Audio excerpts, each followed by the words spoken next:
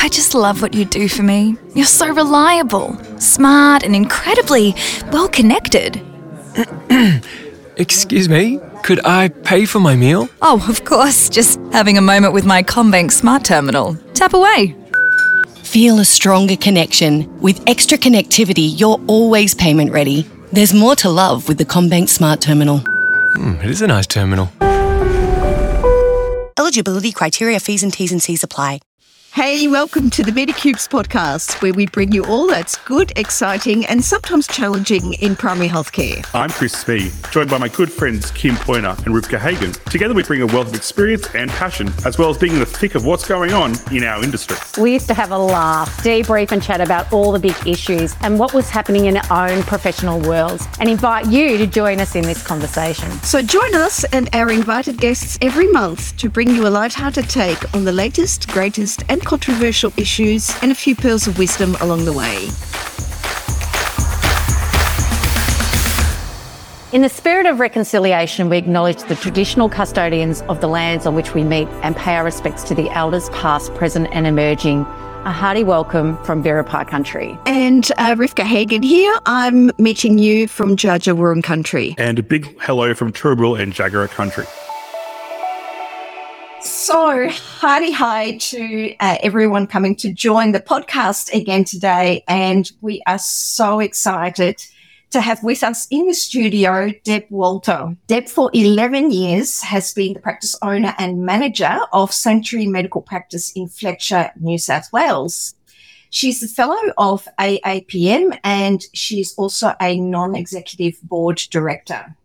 Deb works also as an accreditation surveyor, and she obviously visits practices to assess their compliance to the RACGP standards, and she's also a trained NDIS auditor. Now, Deb has been invited onto the show because she has got a wealth of knowledge and understanding of people with disabilities and the difficulties they face in, working through and intersecting with healthcare organisations.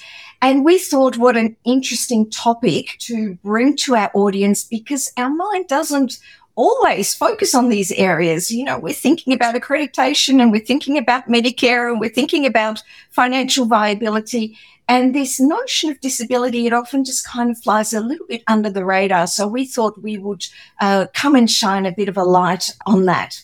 So Deb is the mum of a son, Charlie, living with spina bifida and an intellectual disability. And she is therefore hugely passionate about accessibility and inclusion in healthcare. So a very warm welcome to you, Deb. It is absolutely wonderful to have you along. So as you will know, we ask all of our guests to bring a bit of information about themselves and an interesting fact to set the scene for today's podcast. Tell us, Deb, what's your interesting story to set the scene for us today?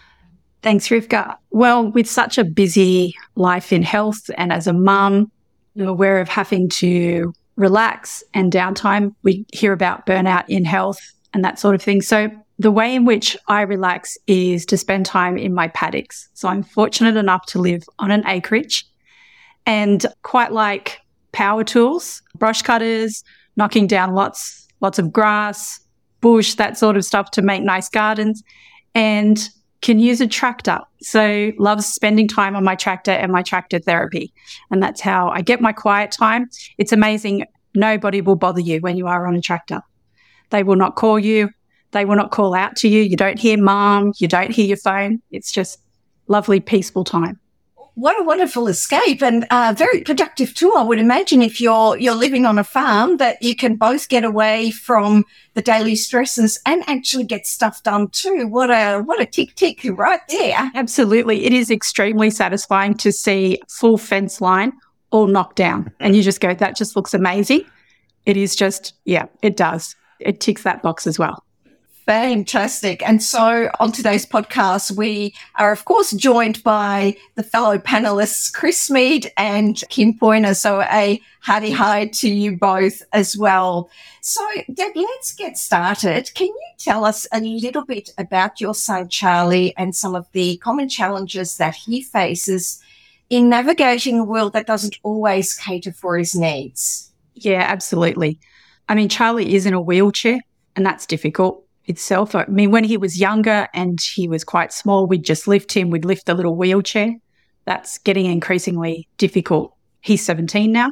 He's still quite small for his age, but it's getting to that point where we need to have hoists and lifts and all sorts of things involved. So that's hard. But I still think his biggest challenge is the intellectual disability. It is his neurodiversity and the people around him not always understanding that. I know that we've gone through a period of time where we probably isolated ourselves. That's probably how I ended up on an acreage, because he would have meltdowns. It was hard for him to regulate his emotions. And you feel a little bit judged from people around you, whether you're in the supermarket or wherever you are. It's been hard for him because, obviously so much has happened to him and his body, and those feelings of being out of control and not people around not necessarily understanding, why he's melting down. As part of his neurodiversity, it was a little bit unusual, but he has never liked the sound of a crying baby or like that toddler squeal. So when you were on the pediatric ward of a hospital, it was just so difficult for him to do that. It would be exhausting because, obviously the kids around are crying because they're in hospital as well. And it's been tough on him. We've had to run from cafes because, we've had a little toddler squealing, even happy squeals, and we've just had to bolt. But it's not something that, he can help. And it's hard sometimes for people to understand why that is happening. You've just mentioned, a lot of triggers for Charlie there, and also for yourselves navigating those social sort of settings. What about healthcare settings, particularly for someone with a disability? What's some of the problems and challenges that may come up? Well, as I said, like if you look from a hospital setting, it's tough to be around other people in the waiting room where there were little kids. I can remember back to when he first started in those, and we would get through outpatients as quick as anything because the staff knew. And I suppose if we translate that to primary health care or in general practice, it's just knowing who those people are. It's hard to have a set rule to go, this is how we're going to deal with every person with disability, because it's all going to be different. So it really does come down to staff that genuinely care and they know you're going to come in and they're going to help out. Charlie used to have a specialist we'd visit regularly, and it was right in the middle of the city and it was tough, but they always made sure we had a parking spot and that he had a quiet space to go into when he arrived. And it made the world a difference. It wasn't a huge thing, but it made a huge difference. And also that he needs his supports. And I think a lot of people, especially through the lockdowns, felt that, but, he needs somebody with him. He couldn't go in, even at 17, he couldn't go into a health facility on his own. He would want either myself, his dad, or one of his brothers or his twin sister with him just to support him. So just thinking of that, but it's really tough for health facilities. There's not a one-fit-all. So I'm hearing that you're talking about, that advocacy role and support structure around there. What about healthcare professionals engaging Charlie? What's some subtle things that you think make a big difference? Talking to Charlie rather than talking to us, the parents, and explaining to him what is going to happen. So we prepare Charlie for anything. And especially in health, we tell him exactly what's going to happen and the steps. Charlie will start to repeat that back to us, and that's when we know he's accepting that process.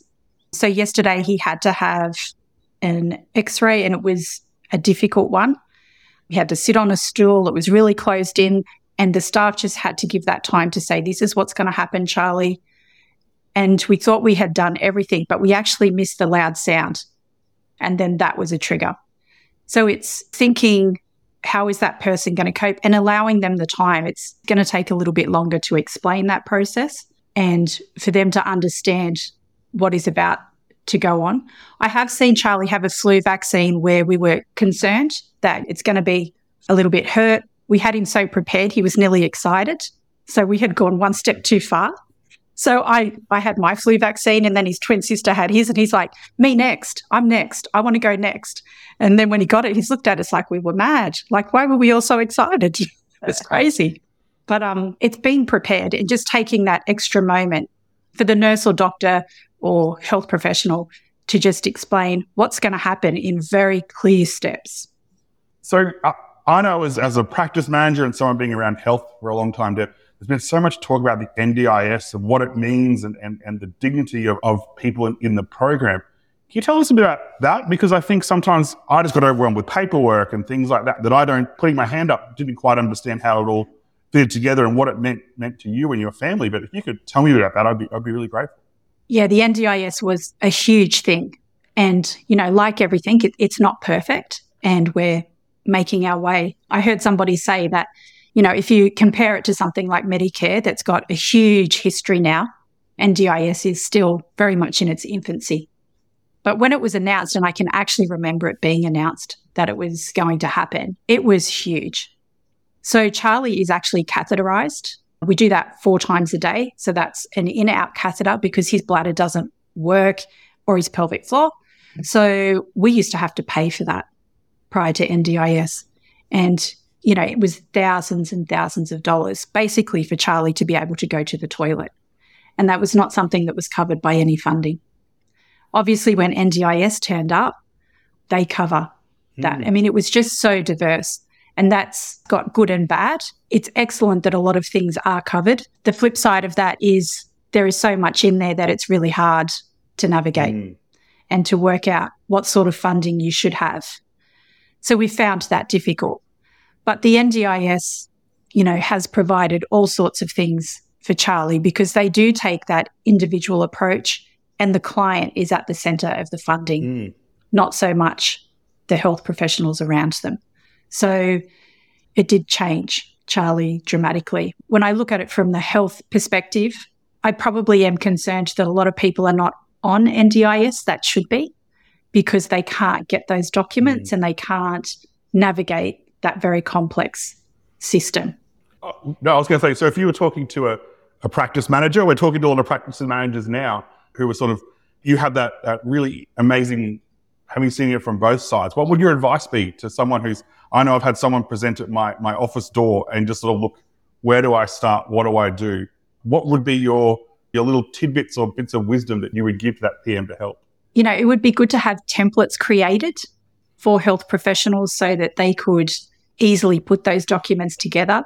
But given how many different disability diagnoses, all of those things, it is tough.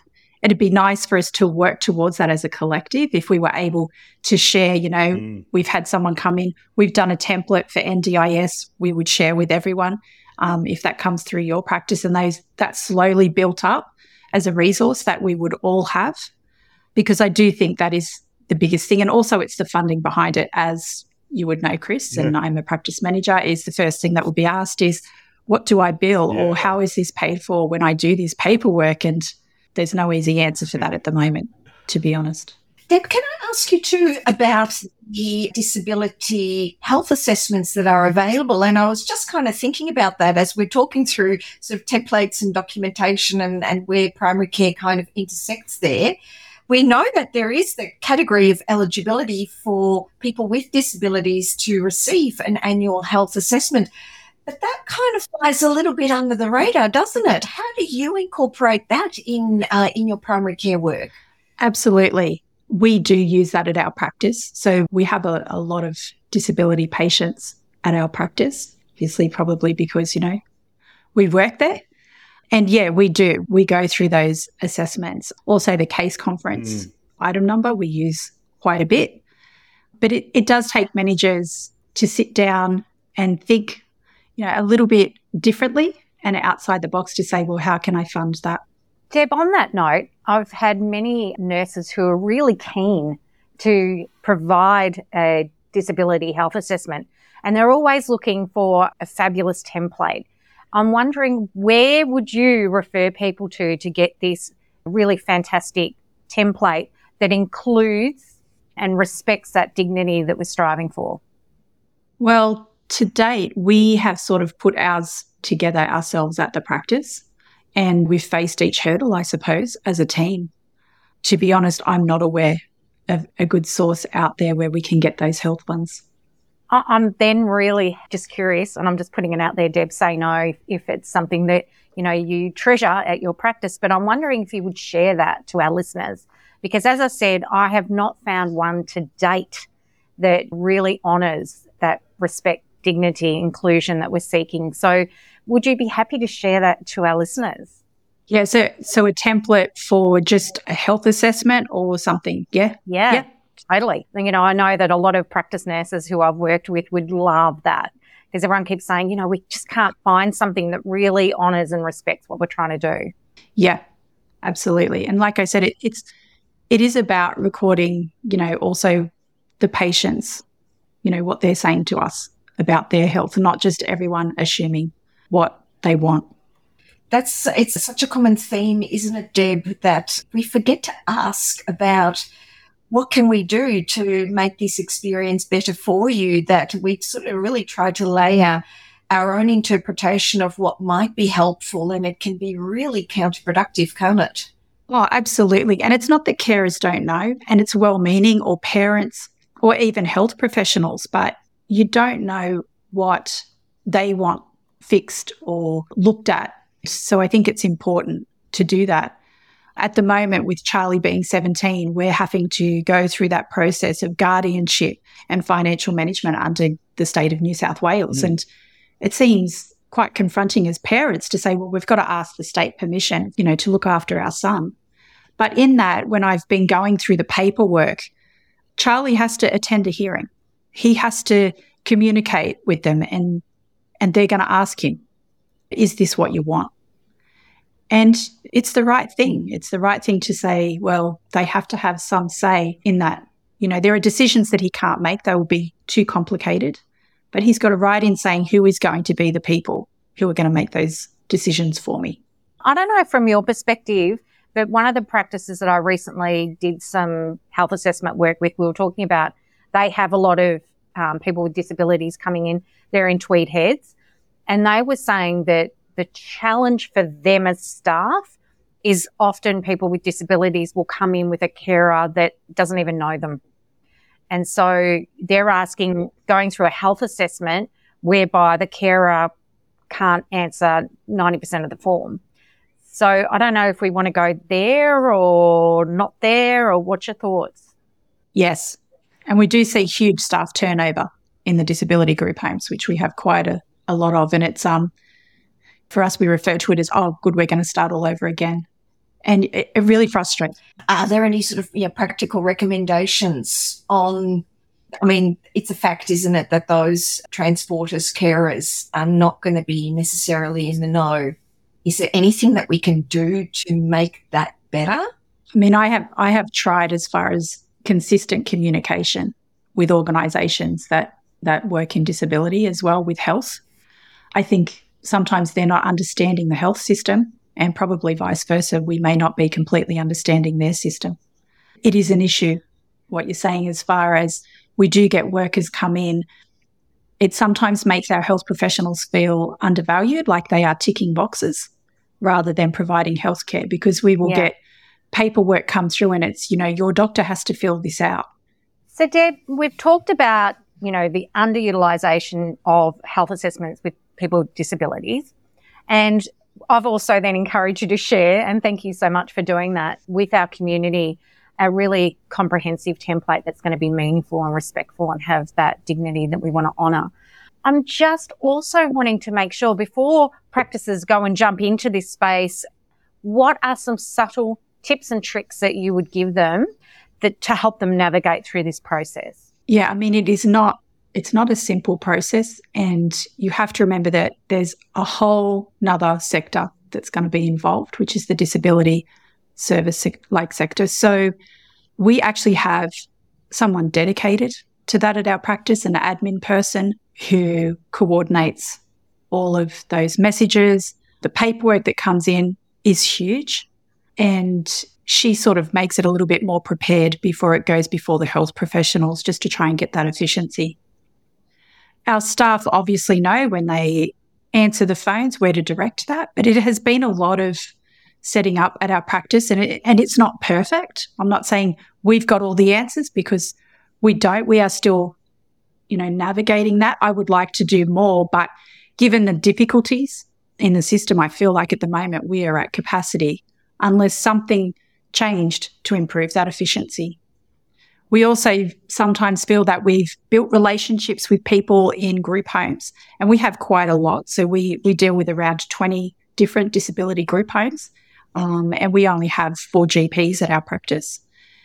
And then there will be staff turnover, like everywhere in the country. There's a change of staff, we start again, and we have to go through that whole lot, everything we've done, all those things we've built, we start again, because these will be the people that come in with those patients and advocate on their behalf or try to tell us what is going on health-wise. We often see that they present to hospital more when we see a change in a manager or support workers, because those things that we've put in place, are not necessarily being followed like they were when the other people were in place. And it's just that learning process for the new staff coming in. It's not an easy place to go into, but I have to say we wouldn't change it, and we're determined not to change it. I often try to find better ways to do communication, and I would be happy if anybody told me there was a better way of doing this and we could try to incorporate that, because it's important that we provide this service. Everyone has a right to healthcare, and to be able to come to their community practice, not necessarily be shipped off somewhere else that's not a part of their community. Deb, I think one of the amazing things is you bring that sort of lens as a practice owner and manager, as a family member, but also as a surveyor. And I'm sure you visited some practices over your time. If you had like 3 or 4 tips, or maybe if you had a new receptionist starting in your practice, or a way to frame it in a way that is, what are some concrete things we can do to help our reception team when they're on the desk for the first time, or they're just staying out of the practice, or orientating them to be the best possible people in these sorts of situations? Include disability awareness training as part of an orientation. There is like a whole lot of disability awareness online webinars that they can do, and make that as part of your orientation.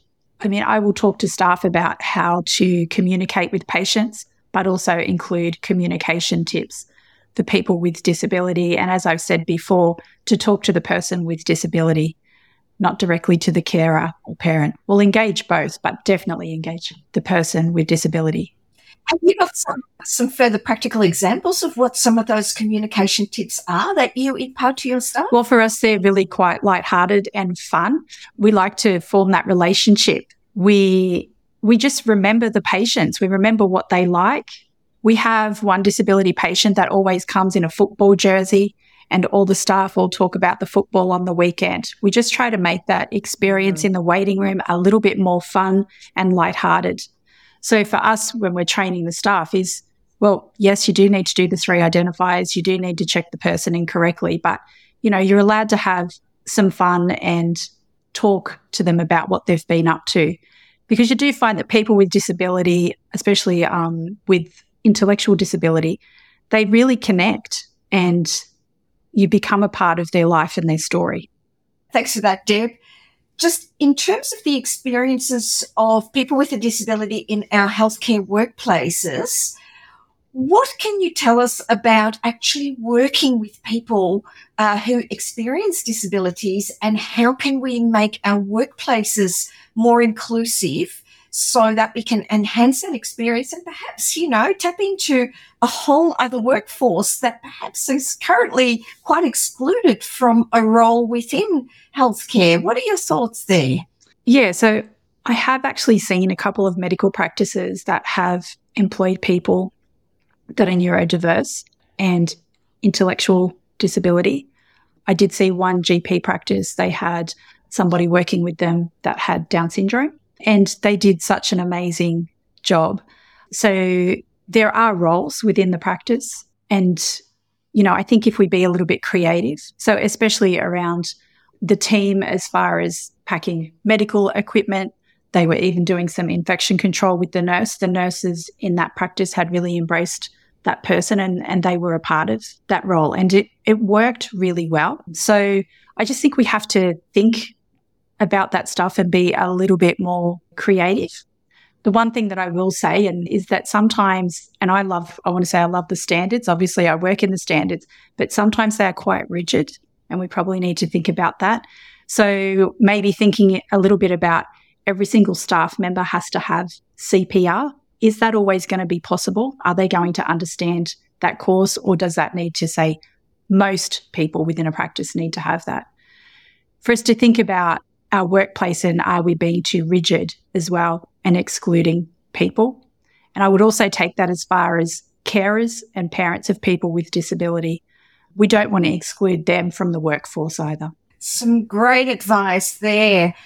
Deb, is there anything else that you wanted to add to the conversation? Anything that we haven't asked that you think we should have? No, I don't think so. I just think, it would be good to see more practices involved with disability and having it as, part of their strategic plan or part of who they are, part of their identity. We have practices that definitely identify themselves as working in aged care, and it would be good to see similar with disability.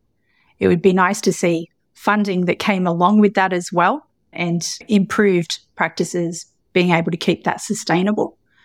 And I think, we don't want to see people being excluded from healthcare. Well, look, I've loved this conversation, and I guess my final thought on this topic is what an amazing focus for a quality improvement activity would be within practice teams, to think about how we can improve the experience for people with disabilities within our practice, and perhaps including our staffing needs as well, and see what individual practices can come up with as next tangible, meaningful steps that they can take to improve that experience there. So I want to thank you most sincerely for giving up your time and sharing your story of your lived experience with Charlie. And we certainly wish him all the best, and certainly in his healthcare journey as well. So thank you so much for that. Thanks, Deb. Thanks for listening to the Medicubes podcast. Make sure you subscribe via your favourite podcast listening app so you don't miss an episode. Medicubes is brought to you by Cubico, Medicoach and Medical Business Services, with technical support from the awesome crew at Talking Health Tech. This podcast presents information of a general nature, and we recommend that you obtain professional advice for your individual circumstances always. We'd love to hear your feedback, questions and suggestions for future topics on the show. Make sure you visit us via the Medicubes website, which you can access via the show notes of this episode. Also, if you're enjoying the show, write us a nice review on Apple Podcasts or Spotify, and share it with someone who might get some value from it, so we can continue to share these important messages with more people. Speak to you next time.